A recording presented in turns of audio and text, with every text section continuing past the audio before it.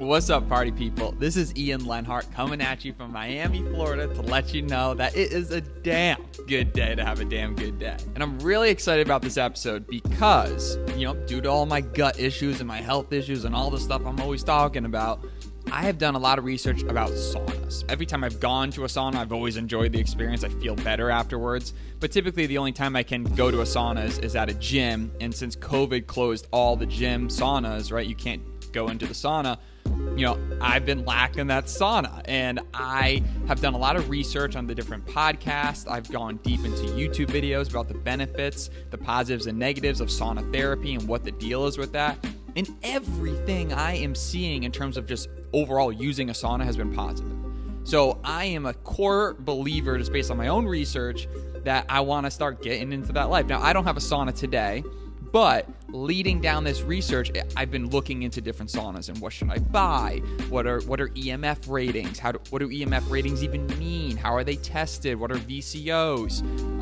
And I found that the whole sauna industry is very much kind of like the mattress industry. The mattress industry, it's a little ambiguous, right? Some people would be spending like $5,000, $6,000 on a mattress, others $500. People are marketing it up left and right. Is it just branding or is it quality? How do you understand quality?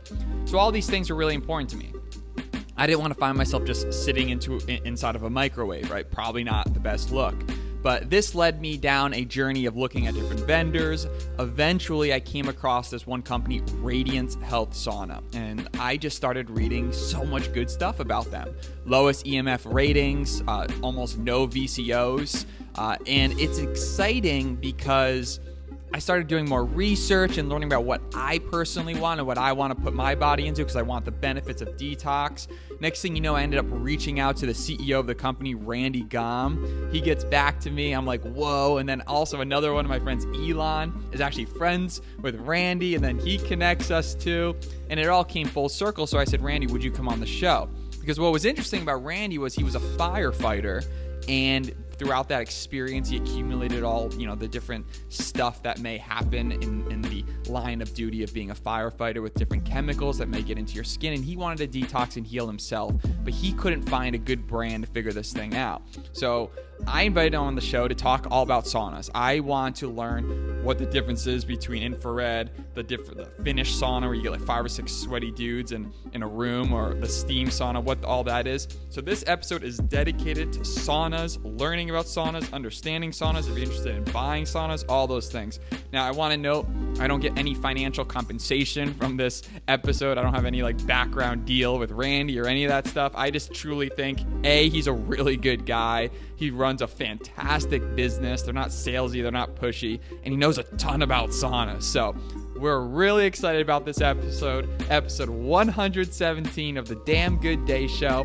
Let's jump into it.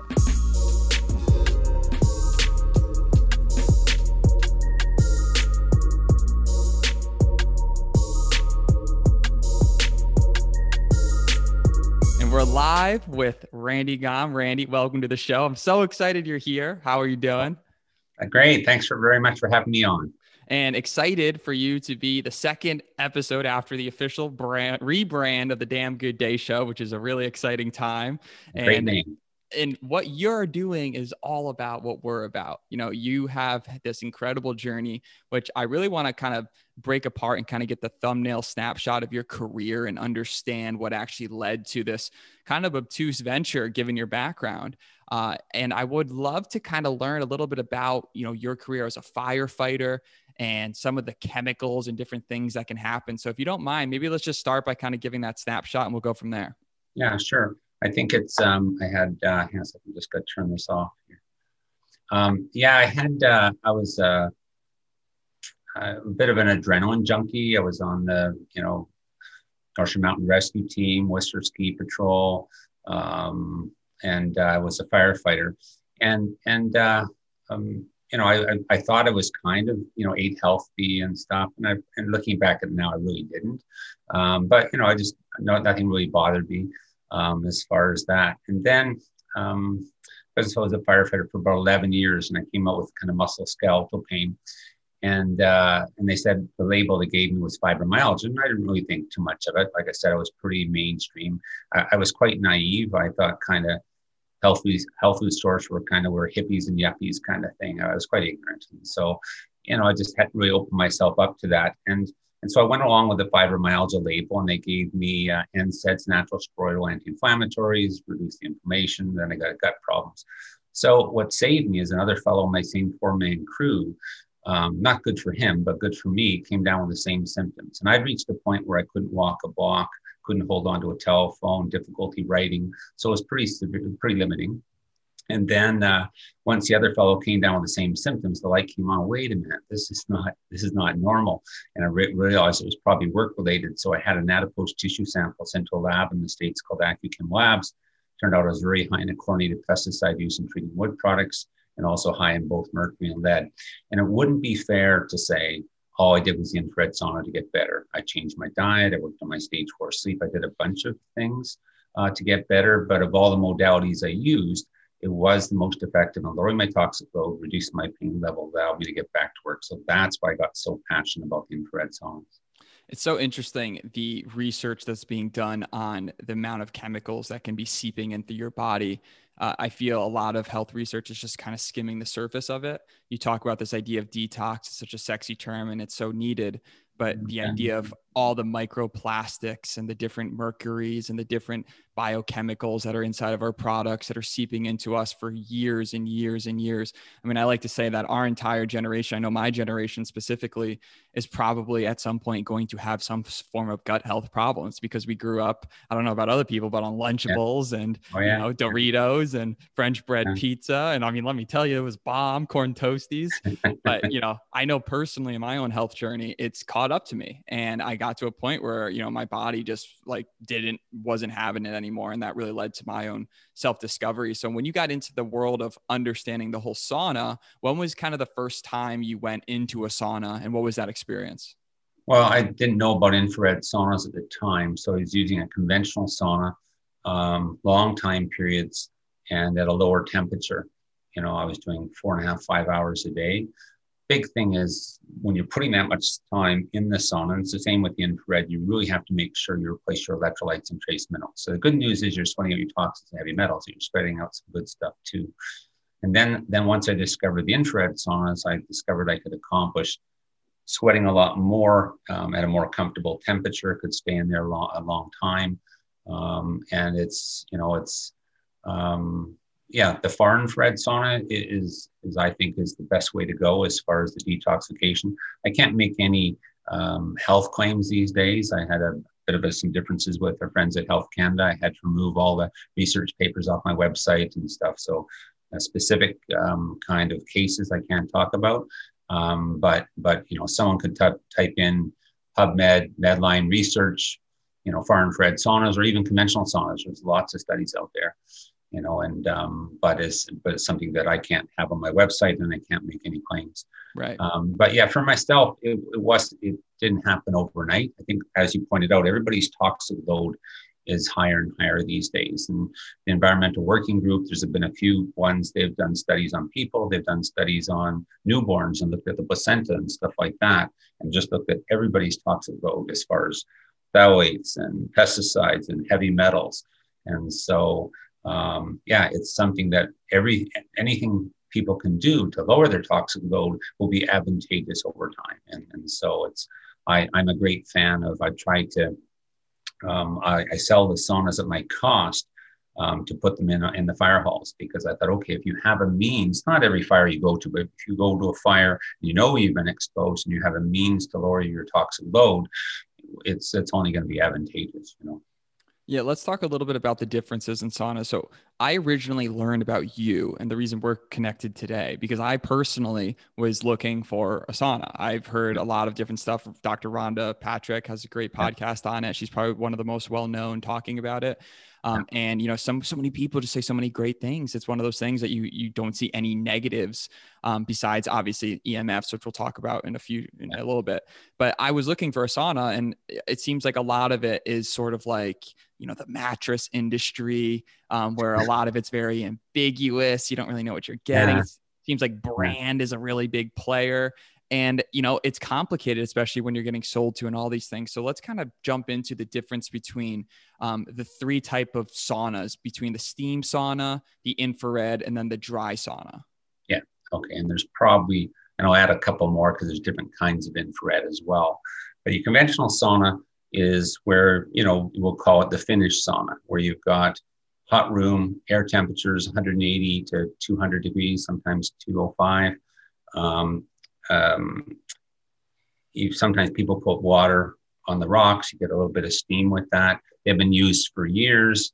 There's a good Finnish study on conventional sauna where they took 2,300 middle-aged men over a 20-year period, showed it dramatically increased longevity if they used the sauna 4 times a week or more. It reduced fatality, by 40%. So that's huge. If someone said you could take a pill or you could take some magic kind of potion and would reduce, it would increase their longevity by 40%, you think, wow, what is that? But nobody seems to really talk about it. But it's a good study. And then they took this same data group, okay, again, it was over a 20-year period, 2,300 middle-aged men. And then they looked at dementia and Alzheimer's, and they found it reduced that by 64 and 65%. So just like, wow. And anyway, so that's conventional sauna. That's not infrared. But I believe, it's the principle still the same. You're raising core temperature, you're sweating profusely. There hasn't been the same sort of studies on far infrared. There are some there. Like I said, I won't quote them, but if you type in PubMed or Medline, far infrared, you'll see the research studies there. As far as the infrared sauna, that's the disadvantage of the conventional saunas is you can only stay in there for a short time period because of the temperature. So even that study, the average time was like 14 minutes. So in a far infrared sauna, you can easily stay in there 30, 40 minutes. It's not an issue because the air temperature is usually between 115 Fahrenheit and let's say 149. It's in that range. So a lot of people say, well, I can't take the saunas. It's too hot. I'm feeling uncomfortable. They find in the far infrared sauna, they go, wow, this is great. I'm sweating profusely, but I'm not feeling wiped out. I'm not coming after. Now, the steam sauna is good as far as the only thing what I've seen with studies on detoxification, even though you think you're sweating a lot in the steam sauna, you're actually not sweating as much because the moisture is already in the air and it's on your skin. The reason why we sweat is because the evaporation on the sweat in the body cools the body down. So if the moisture is already there, your body actually doesn't sweat as much. So if you look at some of the detoxification studies comparing conventional dry saunas with a steam sauna, they'll always be using the dry sauna. So that's kind of the difference there. There's some benefits of the steam sauna, but just as far as detoxification, all the studies that I can find show with using a dry conventional sauna. Now with the far infrared, again, the temperatures, you're heating the body more in the air less, okay? So the far infrared, it's something we're exposed to. Let's say if you laid on the beach on the summertime and you feel the warmth from the sand, that's far infrared. If you feel heat from someone else's body, that's about 9.4 microns. So it's something we're exposed to quite a bit. And I went into, before I was a firefighter, I used to be a biologist, so I never minded looking at research. And so I went into far infrared thinking, is there anything that's a contraindication? Is there something that's going to be, dangerous down the road, like microwave or something? And the studies that I can find, the animal studies just showed increased, to be fair, they're done in rabbits and mice, but increased longevity, increased mobility. Most of the studies that were done on people, it showed some only positive benefits, without me telling you what the study said, right? Yeah, it's fine line I'm walking here. I'm finding it frustrating, but it is what it is, right? It's true. No health claims, man. That's the world we live in. And it's, I think obviously it's done out of good faith, right? But because some people can take that the wrong way, but you're doing a great job. And it's interesting when I personally have my own experience in steam saunas, I don't like it. I just don't like the experience. I know some people like it, but I get in there and I'm wet right away, but I'm wet. I'm not sweating and I can't see anyone. And I don't know if that's like enjoyable to me personally. I like the idea of getting a little, little meditation in. I like to be, clean and then see sweat coming from my body. That's just a personal preference. But isn't there a big difference too between the typical Finnish sauna where you get 4 or 5 sweaty dudes in a room and someone's pouring water on some hot coals versus the infrared when it comes to overall cleanliness and potential damage to a home? Yeah. Well, your typical far infrared sauna, our far infrared sauna is just plugged into a normal circuit. The smaller ones would be 15 amp. The larger ones are 20 amp. But it just plugs into the wall. So there's no plumbing. There's no special things meant for vent. So the moisture content that's coming is strictly from your sweat. So as long as you're sitting on a towel and you bring a small towel in there, wipe yourself off, you won't find there's moisture getting in the room or something like this. You don't have to worry. You open the door and there's a whole bunch of steam. So that part makes it very easy to be able to put into anybody's home, you know. And the kits, it takes about an hour and a half to put together. It's not like an IKEA piece of furniture where someone is going to be muttering my name under the breath. You know, it's pretty easy to put together. Maybe I shouldn't have mentioned IKEA, but anyway. No, it's true. I'll mention it right now. IKEA furniture is the worst. So yeah, it's very easy to put together. Sometimes people hire someone to put them together, but they are pretty, and like I said, it's no exaggeration. It's an hour and a half to put together. And then, so it's like a piece of furniture and that you just plug in. But because the far infrared, there's something called the inverse square law from a light source. And what does that mean? If you're 1 inch away from a light source versus, let's say, you're 6 inches away. If you're 6 inches away, it goes 6 to 6 is 36. And you put a 1 over top, you're getting 1/36 the intensity. If you're 10 inches away, you're getting 100th the intensity. That's the advantage of a far infrared sauna. If you have a lot of surface area of heaters against the body, now you're heating up the core temperature and you're sitting usually within an inch of it. Now, the disadvantage is sitting close to the heaters and the saunas is many of them are high in EMF or electromagnetic field. Sometimes it's called electromagnetic radiation, EMF. It's the same term, just different wording. Now, I talked to a gentleman the other day and he says, well, what's the big deal? We're all exposed to EMF. And I said, that's true. But I asked him if he owned a microwave and he said, yes. And I said, well, an older microwave, if you had one, I'm not suggesting to use a microwave, but I'm just saying if you had one, if you took a Gauss meter up to within a couple of inches, it measured about 30 milligauss. But it always affected by distance, like this inverse square law. So as you back off, let's say a foot or 2 feet, it drops down to 0. So the guy said he still wasn't concerned. And I said, okay, would you feel comfortable about turning on your microwave and standing or sitting next to a couple of inches of it when it's on for half an hour every other day? And he goes, no. And I said, why not? He said, well, just to be on the safe side. I said, aha, you recognize that there's maybe a potential of EMF. So what's different sitting in an infrared sauna? So it's really important in an infrared sauna to make sure it's in low levels of EMF. Now, TCO or Swedish standards are 2 milligauss or less. Ours would average 0.3 milligauss. I'm not suggesting you have to get a sauna that averages 0.3, but anything under 2, I would be happy with. And also there's something called EF, electrical fields. There's some new research in Europe. It's measured in volts per meter. So it's important to have that down now too, because it always seems a shame to me to have an infrared sauna that you're buying for your health to detoxify and other health benefits, and you're sitting in a strong electromagnetic field and don't know it. And if a company, the best thing to do, and I never am critical of other companies. So the question to ask any company is, please send me your EMF testing and then look at it closely to see, do they actually test the sauna at what they call point of body contact, the wooden slats you lean against, or are they just testing the heaters by themselves? So that's good. They're just testing the heaters by themselves and not including electrical connection and wiring. So that's just something to look for when you're looking for that. That's interesting. So if I sit an inch from a sauna and I test it versus a foot from a sauna and I test it, we're going to see light and day differences. So a lot of these sauna companies may put claims out there that they have these low EMF ratings, but the question is where were the tests done? And my question is if this is such a major concern, right?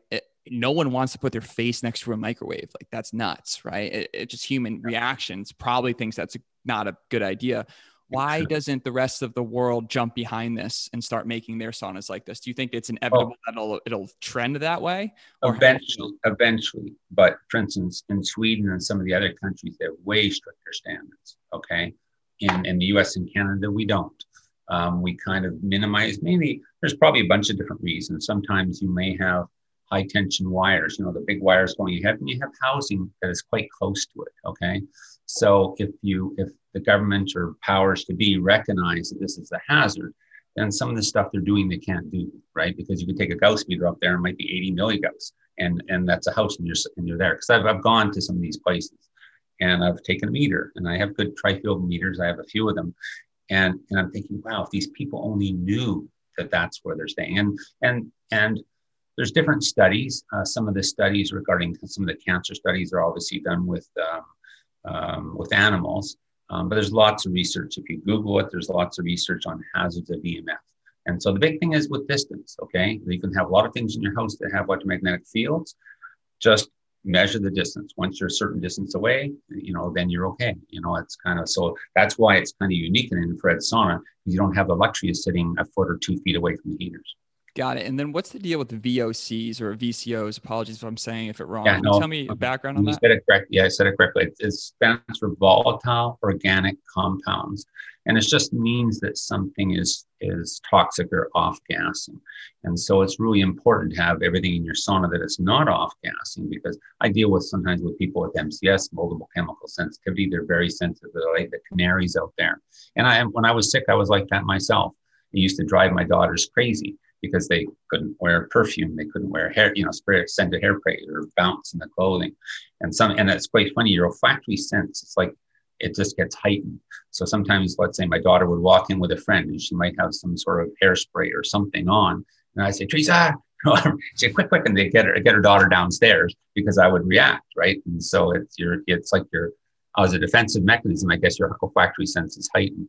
So it's really important to make sure that all the materials in there should be real wood inside your sauna. There shouldn't be MDF board, which off gases formaldehyde.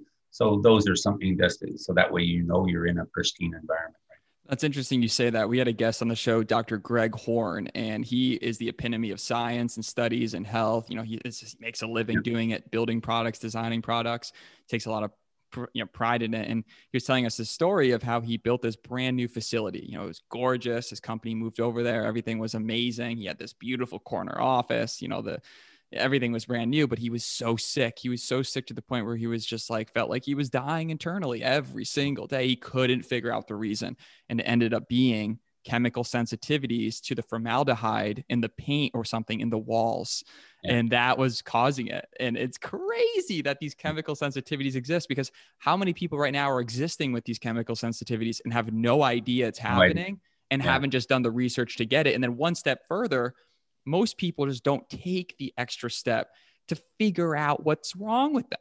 So many people have issues today and they're not taking actions to do it. They'll go to a doctor and they'll say, what's wrong? They'll be like, this is what's wrong. They'll be like, okay, for 10 years they deal with it. What are your thoughts on that? Well, it's kind of, because I run into people like this all the time. I'll give you an example. I had a couple in West Vancouver. They bought a new home and they had flu-like symptoms, husband, wife, and a child that was about 6. And finally, one of their friends said, you guys have been sick since you moved into the home. So they had their carpet tested. I don't know how they figured out what was the carpet. And it sounds pretty graphic, but they put the carpet in some testing with some mice, and mice died. Okay, that doesn't sound like the ideal way to test, but that's what they did at the time. I'm talking 20 years ago. And they realized that here they were in that toxic environment. The sad part about it is I met this gentleman about 5 years after that stuff. And the effect that had on him, his wife still couldn't work. His daughter couldn't go to public school in case someone had bounce on their clothing or any sort of perfume products or petroleum-based products. And so it dramatically affected their life. And they had fatigue, cognitive impairment, muscle pain, very similar things that I went through. And so you really have to be careful. The big thing probably is MDF board, because it does, how if you've ever someone's new house and you open a cupboard, you get that kind of odor a little bit. That's usually part of it's formaldehyde. Usually you don't smell formaldehyde, but it's other things that come along with it. And that off-gas a lot. And it may off-gas for 3 months, or it may off-gas for a year. And so it's better off. You can get MDF, multiple density fiberboard, that doesn't off-gas formaldehyde now. You can insist on having real wood or external grade plywood. There's different things you can do if you look into it to minimize your exposure. Now let's talk about, maybe this will be a lesson to everyone else that's building saunas today, but let's talk a little Yeah. bit about, the process of you deciding to build a company doing this. Can you walk me Yeah. through the steps of the day? You're like, you know what, F this, I'm gonna build my own sauna company. Yeah. Yeah. And Well, tell me about that first experience. Was it miserable? Was it easy? Like what were the thoughts? well, to be fair, originally I went along with another company. Was built in Calgary, so I was virtually selling their saunas. Okay, and so then, but we had ceramic heaters, and we had a number of complaints from. I sell to a lot of practitioners, and obviously their patients and clients, and about the hot spots and cold spots in the sauna. So that was a big issue. So then I started looking into the carbon fiber, and I was concerned because about off gassing and stuff like this, and that's why I had independent VOC testing done of our whole sauna, not just heaters or not just any other components. And the thing that I was looking for is for someone to get more coverage against the body, lower surface temperature of the heaters, because the advantage is when you lower the surface temperature of the heater, you move further into the far infrared range, and that's what I wanted because that's what the research supported. And so that's why people sweat profusely on our saunas, because someone eventually, and it was, and, it's a lot of things is when you're getting something built, you have to set up, I would say, boundaries. Okay, this is the limit on this. This is what I want in this. And with any manufacturer, then you constantly say, okay, you're straying from this. This is the boundary. And once you've got that in place, and then they recognize that you're really fussy and you're really, whatever, then it's fine, right? But you have to manufacturing. You definitely have to stress that, and you have to make them accountable. And then once you do that, that doesn't mean I still don't test the saunas, right? I do all the time. But I am type A that way. But every sauna needs to be set up and tested, okay? Because originally what was going through the manufacturing is that originally I was finding units that were sometimes, rather than averaging 0.3 milligauss, I would average in 0.5, and I'd say, hey, what's going on here? And they'd say, well, we randomly test every, 1 out of every 12 saunas or what. And I said, well, that doesn't work for me. I said, every sauna needs to be set up and tested. And they said, well, that slows down production. And I said, well then fine, charge me more, and so, but that's what we need to do. See this, once you set those parameters or those boundaries, what your expectation is, and you hold to it, then it works fine. But that's always a problem because, as a manufacturer, you're going to try to push things to make things a little bit cheaper or faster or whatever. And that, so once you know that, so it was a learning curve for me for that. Yeah, and that's what fascinates me about you, is because a lot of people would assume you're sort of this business mogul that wants to go in and start selling tens of thousands of saunas and go retire on a yacht. But that doesn't seem to be your demeanor. Obviously, you're a for-profit company and you're building a business that helps people, and you take that very seriously, right? But with that said, it seems like you cut so many of these little chords that most people would do to push prices up, to drive more sales, because you're all about making sure the product is amazing. And it's because you, as a founder, have gone through this terrible experience that you don't want to happen to other people. I think that's admirable. Yeah. Well, thanks. I didn't actually ever intend to get in the sauna business. Once I had my own health benefits, I thought, there should be some places in Vancouver and Vancouver Island where people that are on disability can go to use the saunas. So I arranged to sell at my cost to some of these practitioners. So there's about half a dozen places in the lower mainland of Vancouver where people could go to use a sauna. And I went back to the fire. I was back and now working at the fire department. And then all of a sudden, people that used it were benefits and said, hey, I'd like to buy one of these. So that's how it evolved. I never really thought, geez, I'm going to sell these saunas and make some money. It was just kind of an event. But of course, then it evolved from there. So yeah, it was interesting how I never thought I'd be selling the infrared saunas. And with my staff too, and I don't like the whole high pressure sales thing. And so so none of my staff work on commission. They just, I pay them a good wage, and when the company does well, which it is, they get bonuses. So that way there's no pressure on my staff to try to close a sale or complete a sale on commission. Someone else, they can phone back and someone else can deal with somebody. The advantage is, and people say this all the time, is what we're doing is trying to educate the consumer. And if they asked about brand X, we won't comment on that particular brand. We'll tell people just what to look for. And, I think it's I'm not saying that's the only way to sell. Obviously, there's a lot of ways to sell, but that's what we do. It seems to work. Right? It's interesting because my favorite banking institution is Vanguard. They're the MVPs, in my opinions. They're the goats of the financial industry. And the reason being is that Vanguard reps don't get commissioned on sales. So when I call Vanguard and I want to open up a brokerage account, I know I'm speaking to some guy that's on a salary, but he's not getting paid on, selling me up on a certain account. And thus they do probably get comped in terms of a bonus at the end of the year. Right. Yeah. But that's totally normal. And that business model, when we have a conversation, we're just having a conversation, right?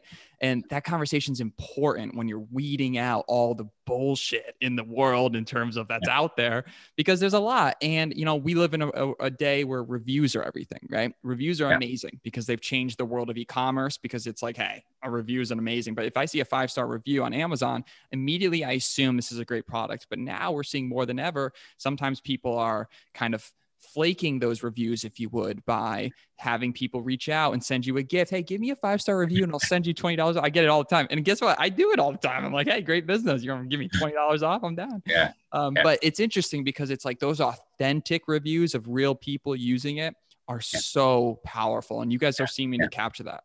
Yeah, no, it's been cool. We get lovely responses from people, not just through customer service or how they feel after using the sauna. Big thing is with the sauna use. And I always tell people, look, there's 2 things to watch for. And I mentioned electrolytes earlier, but because you sweat so profusely in the sauna, many people with chronic health problems would have, they often say it's intestinal dysbiosis, which is a polite way of saying you have, critters in your body, parasites, fungi, bacteria, and you're getting a malabsorption problem. So if they start to use the sauna too much too soon, 2 things can happen. Is they're already low in electrolytes and trace minerals, so it makes that worse. So they can drink coconut water, they can go to a health food store and buy some sort of electrolyte mix. There's a lot of things they can do. They can chew on dulse. It's a seaweed, it's an acquired taste. You like it, you hate it. There's different things they can do. Coconut water is probably an easy way to start.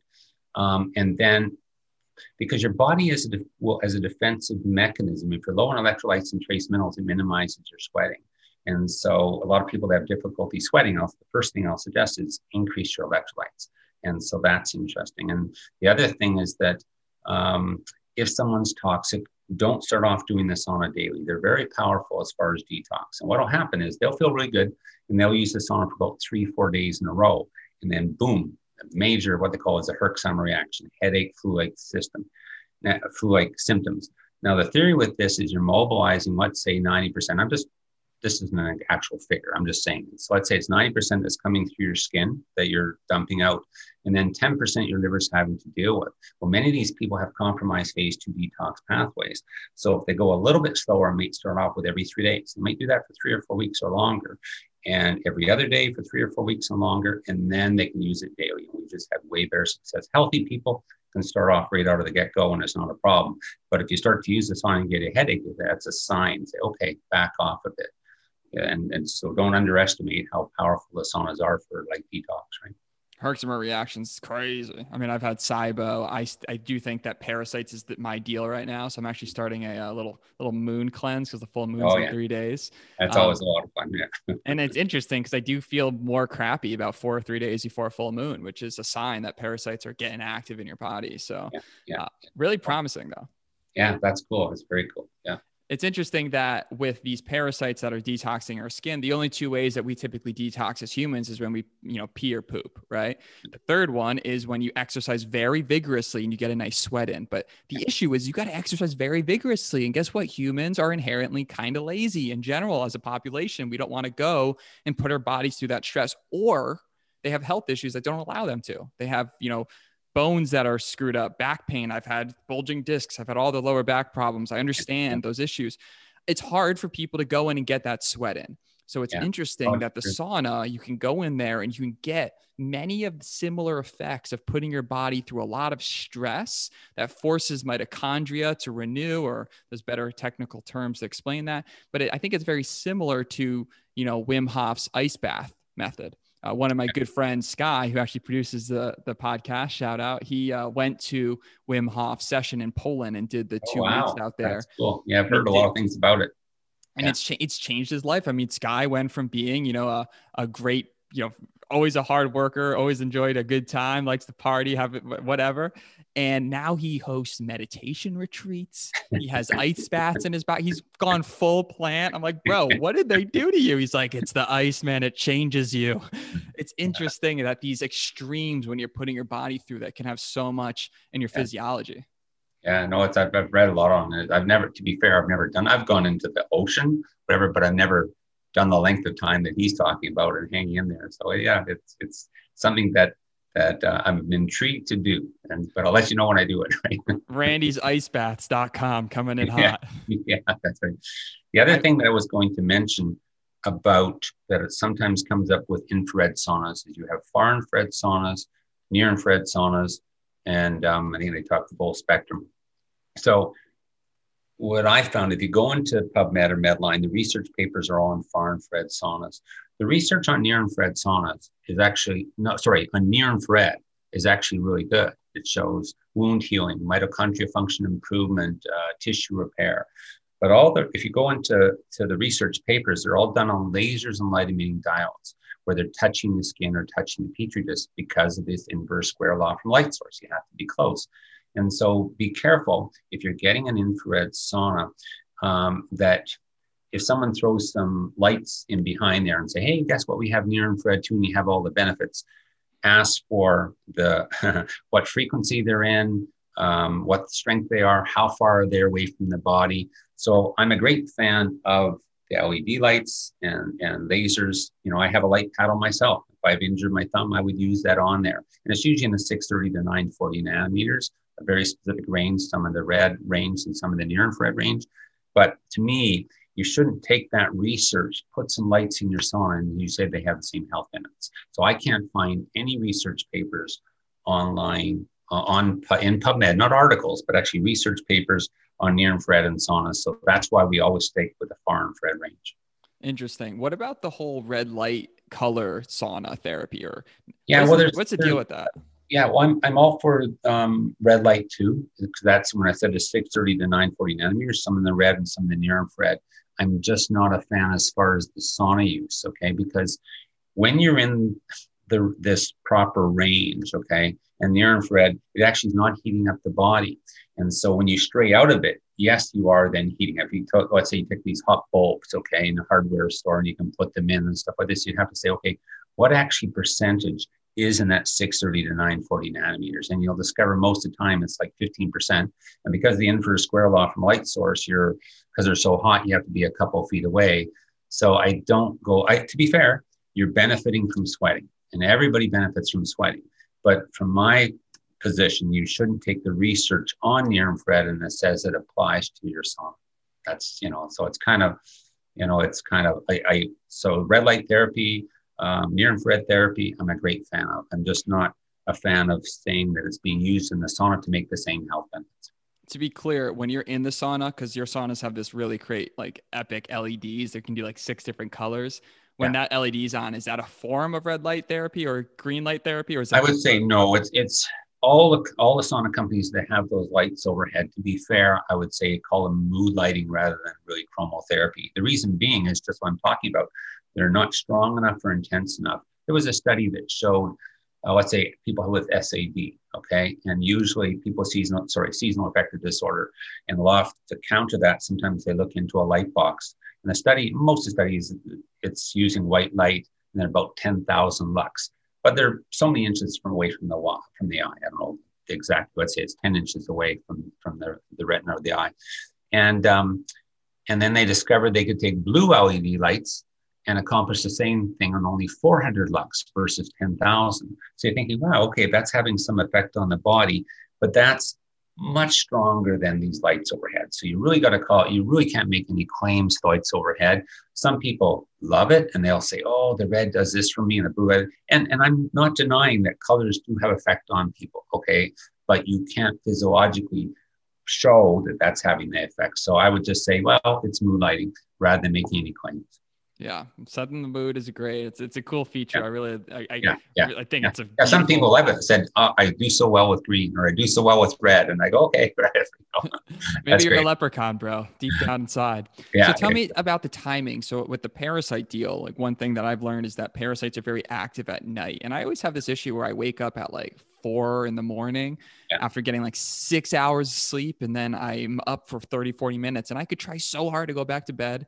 And, I go pee, I do whatever, one else does. I'm like just trying to think, but my brain starts pacing and I feel like it's due to parasites. And I've learned that parasites are more active at nights than they yeah. are during the day. Does Yeah. that mean that it's technically better to do a sauna like right before you go to sleep, or what would you be your Well, when to do it? to be fair, I've never really timed it as far as parasites or someone that had parasites. You'll have to let me know on that, okay? But because as far as I deal with a lot of people with, like I said, intestinal dysbiosis, if you do it too close to bedtime and your core temperature is raised, you'll have trouble sleeping because you have to bring your core temperature down to sleep, okay? But if you do it, people can usually handle doing it about an hour and a half before bed.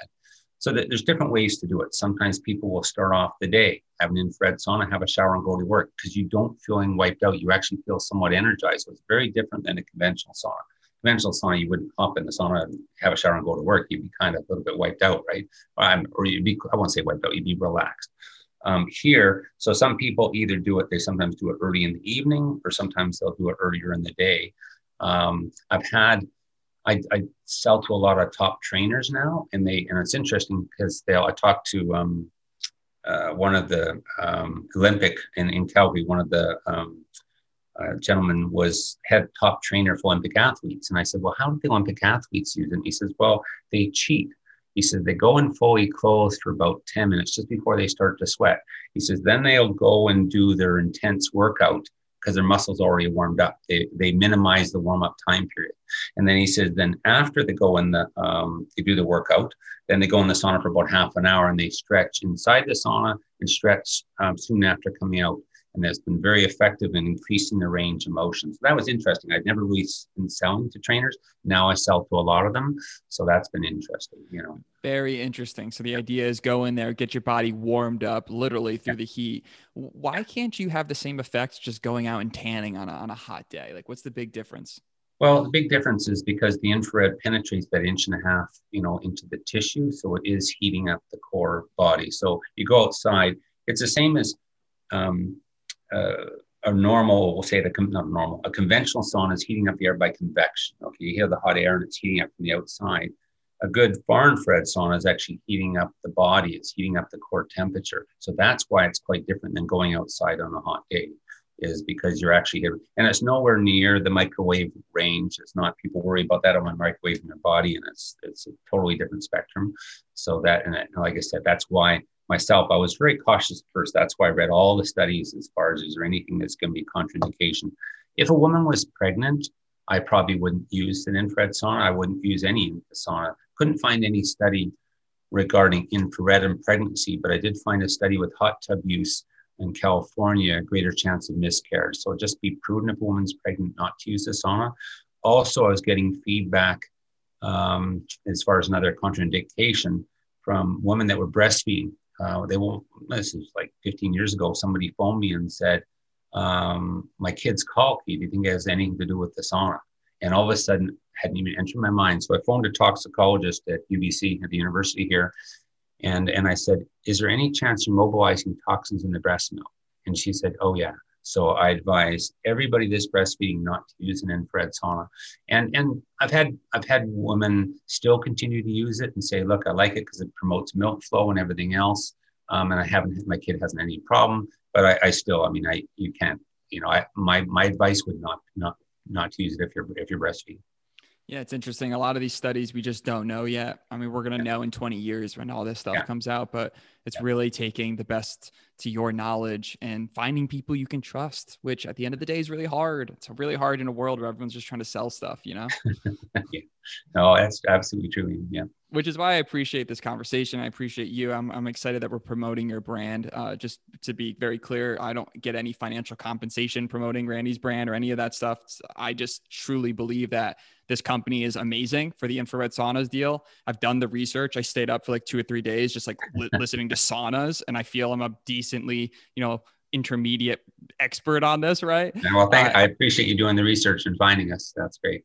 And it's interesting because more and more people, especially my friends, which I've created so many friends in this gut community, not by purpose, but by I have this gut issue, man. Like, people be like, oh, look, Ian's on another cleanse. Yeah, I don't want to be, dude. Like, I like to cook. I want to make some bomb pancakes with maple syrup. Are you kidding me? Like, that sounds amazing. But I feel like crap. And if I can find something to help me, which it seems like all the research and everyone I've talked to has said the sauna makes him feel more charged up in the morning or at night. It makes him sweat, makes you put yourself through a full body workout in a sense. You get that mitochondria feel, and it's very meditative.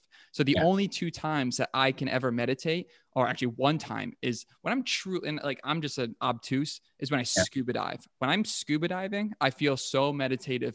I don't think about my phone. I don't think about anything else. I'm thinking about, I got to keep breathing because I'm 60 feet underwater. Like, bro, focus, anything that can help you come down to a place where you can meditate, breathe, get that stuff in. I think that the sauna is going to encourage that behavior in me. And that's what it seems like from what I've seen. Yeah, no, I think I have a lot of people that do meditation in the sauna and stuff like that. And that's kind of, people do have the opportunity if they want the sound, they can, I avoided things like Bluetooth just because I deal with a lot of people with sensitivity with, radioactive fields, radio fields and electrical fields. So it's, but you still you can put a wire through the roof because we have a old CD player and a radio. We can put, but you make a connection to a wire through the roof. It goes outside. You can put your cell phone outside the sauna. You don't want to break your cell phone in the sauna too long anyway, because eventually you get a heat warning. And I can't guarantee it's not going to damage your cell phone. So but people can listen to music too. So sometimes people put on a meditative tape if they want or something like that. Right?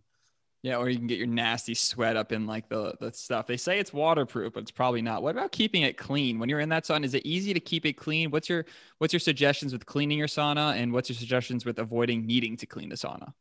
Well, there's 2 things. Commercial place. I always suggest this polycarbonate they put on the bench just for commercial places. It's inert or stable under 200 degrees. I did a lot of testing on that, so it's non-toxic. But for home use, as long as you sit on a thick towel and you either put 100% cotton mat or a towel on the floor and take a small towel and then wipe yourself off. My sauna, the one I have now, is about 8 years old. It looks brand new, but I'm very conscious of that. Sometimes people will take a non-toxic, soap or something like that, and they'll wipe the bench and stuff like that. But most of the time you actually don't need to, because with the heat, it's killing any germs in there. That's the bacteria. That's not the issue. We've never had any issue with fungus growth or anything like that in our saunas. All our saunas are kiln dried, so that's not an issue. But yeah, no, it's there's not really a lot to do, but you do have to be, if you don't, put a thick towel on the bench and a thick towel on the floor, 100% cotton mat on the floor, that wood will eventually get stained. Some of the stuff that comes out to you is, I'll give you an example. There was a lovely woman had a detoxification clinic in Vancouver, and she phoned me one day and she says, Randy, you got to come down here. And I thought there was something wrong with her sauna, right? So I whipped over there, and there's nothing wrong with her sauna. She had that, and she had these white towels, and they had black marks and yellow marks and brown marks on them. And she said, I can't get these colors out. I can't get these stains out of the towels, right? And I laughed and I said, well, you have 2 choices. Have your clients bring their own towels, A, or B, go to a darker color, right? But it shows you the stuff that's coming out of people. It's just amazing, I had, even myself, when I first started using an infrared sauna, one day I looked down, I had this black stuff oozing out of my left chest, okay? And being the biologist before, I thought, oh, this is fantastic. The next day I was ready. I had a little glass jar. I had a little spoon. I was gonna test this stuff and test. Well, of course, the next day nothing came out, and I was so annoyed with myself because all I had to do was take a Kleenex that day, and I could have had it tested, but I didn't. So it's fascinating. Stuff comes out sometimes at different time periods, and everybody's different. There was a a woman, I won't mention her name or the clinic, but it was back east. And the doctor was telling me when the woman came out, her towel, she had a beige towel, and her towel was like pink in color. Not a bright pink, but it had this pinkish hue. And everybody says, wow, what have you been exposed to? She was about 55 years old. And she says, nothing. She's an office worker, and, no chemicals and didn't use pesticides. And everybody's perplexed. And then she said, well, in my youth, I'd had a bad acne problem for about 6 years. And I took tetracycline every day. And it used to have that pink filler in there. And so they can't prove it, but she suspects that all these years, maybe that stuff was coming out, Imagine if sauna youth helps like young kids fight acne. Yeah. Well, what you have to be careful is with acne is it will flare up a bit at first. So I had to tell my teenage daughters, I warned them, okay? And I said, look, it's going to flare up a little bit first, but just ride it out, okay? Well, of course, you know how much, teenagers listen to their parents, right? So whatever, kind of a little bit. So sure enough, my daughter went in, it flared up. She said, no, what's going on? I said, just persist, go a little bit slower, but just persist. And sure enough, then obviously it helped. But yeah, you've got, it does. I have had that for some people talk about it, and it's been great. But you will get sometimes a little bit of flare at first, and so you have to really get them to understand that, or else they're going to say, "Yeah, forget this." Right? It's making it worse. Right? And then a lot of people might be thinking, okay, cool. Well, sauna sounds great. I mean, obviously your saunas are more expensive than the cheaper saunas. I mean, you can get like a cheap sauna for like $2,000 at Home Depot, but we're going to run into a lot of these issues that you guys are talking about right now. So obviously everyone can make their own decision based on their own budget and all that stuff. Yeah. But what I love about what you guys are doing is that you have many different options. You have a option that is just like one person sauna that you could put in an apartment very easily. Yeah. It's like 7 feet tall, and it's got all the nooks and crannies. You got these larger corner units if you want to have like 2 people or even more. And it's very easy to put together. And another thing that's interesting is that it's not easy just to put together, but it's easy to take apart. So if you need to move it somewhere, I think that's a really big feature. Yeah, I've moved mine a couple of times. And you just, as long as you're careful with the moldings, you don't snap one off or something. You just put some blankets around it. It's totally fine. Yeah, it's nice because a lot of people, let's say you're renting a place and you only have a one-person unit is 36 by 36, so 3 feet by 3 feet. Or you go to the ones that's a little bit bigger that says 2 people and it's 40 by 48. So it is, most of the time people have a spot to put it in. And those units just go on a normal 15 amp circuit. It costs, obviously it depends on your hydro, but it might cost 13 to 15 cents an hour to run. So you won't notice any difference on your hydro bill, right? Wow, 13, 15 cents. That's nothing. Yeah. Well, nothing. On the smaller unit, it's going to cost a little bit more for the bigger units, but it's still, it's I'd be surprised if you notice anything on your hydro bill. Right? Interesting. That's incredible. I would think that it would be a mound of energy, would black out the city to put all this electricity to create a giant furnace, right? Yeah. Well, a 2-person one's about, 1,600 watts. So it's just like if let's say you had a hairdryer, it might be 1,500 watts, or you had a heater that you use to warm up a room is usually about 1,500 watts. So it's just a little bit higher than that. It's not, so it's not this huge draw. And I also learned that with sauna use, it's better, like you say, you get too hot, but you still want to stay in. It's better just to open the door instead of try to just decrease the temperature. And that might sound silly, but it's like an oven, right? If you want to decrease the temperature quickly, if I'm cooking my sweet potatoes, if you open the door, it's going to let some cold air in instead of just trying to slowly go down. It's going to be much slower. Yeah. You find most of the time people don't have to open the door. Once you'll get used to a temperature that you're comfortable with, and then you'll set it at that or whatever. And as you sweat more, of course, the sweating is cooling you down because of the evaporation. So where people sometimes get a little bit hot early on. So that's why I prefer most of the time, someone says, hey, I want to get in at 145 degrees. Okay. And they get in, it's quite hot at first. But if you start in a little bit lower temperature, let's say you get in at 115 or 120 and let it climb up, then your body's climatized. And then by the time you're sweating, let's say you're sweating in 10 minutes or 12 minutes or something, then you're getting the higher temperature, it's actually cooling you down. So most of the time you don't have to open the door in our saunas, right? I love it. Well, Randy, this has been a joy. This has been very educational. I'm excited for everyone to look into this. Appreciate you having me on. Real quickly, if there's anything that you could have told yourself if you went back in time to maybe when you were in high school or college before you got into this sauna business, before becoming a firefighter, what's like 1, 2, or 3 sort of life lessons you would have told yourself that could have saved you a ton of time, money, headache, heartache, you name it? I would have told myself to not be so confident that I had all the answers already on, because I obviously didn't. And things like, I use as an example, I thought health food stores were for hippies and yuppies. Very, very ignorant on my part. You know, I hadn't really opened up my mind. It wasn't until I had my serious health problems. And I had, you know, like I said, parasites and fungi. I had all of that comes along. It often comes along with heavy metals. The person that has heavy metals, it's not unusual to have parasites and fungi. There's it's a whole other issue, but it's, and so once you bring your heavy metals down, it's a lot easier to deal with the critters. Now, if it's, no, I guess the other thing too is, again, my diet, I dramatically changed. I made it organic. I made it more alkaline. I stayed away from excitotoxins.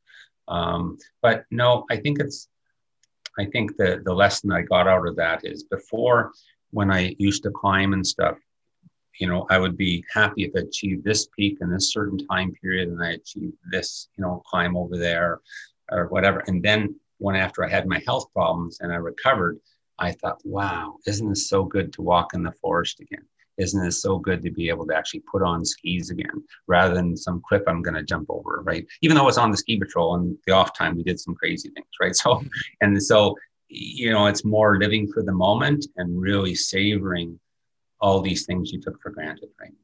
I love that. And for anybody that is like, all right, I'm sold, I'm all in. Let me learn about the saunas. Where can people go to contact your team and get more information? Yeah, the website is called radianthealthsaunas.com, and the toll-free number is 1-888-291-6544. And I've got, you know, really good staff that could, you know, answer, you know, they won't answer any health questions, unfortunately, but they can answer any other questions regarding the saunas, and maybe, you know, they love to hear from you. Got it. Well, we appreciate you. Until next time, looking forward to staying in touch. Thanks, Ian, for having me on. I really appreciate it. Thank you for listening to another episode. Remember, hope is not a strategy. Keep making moves. Till next time, peace.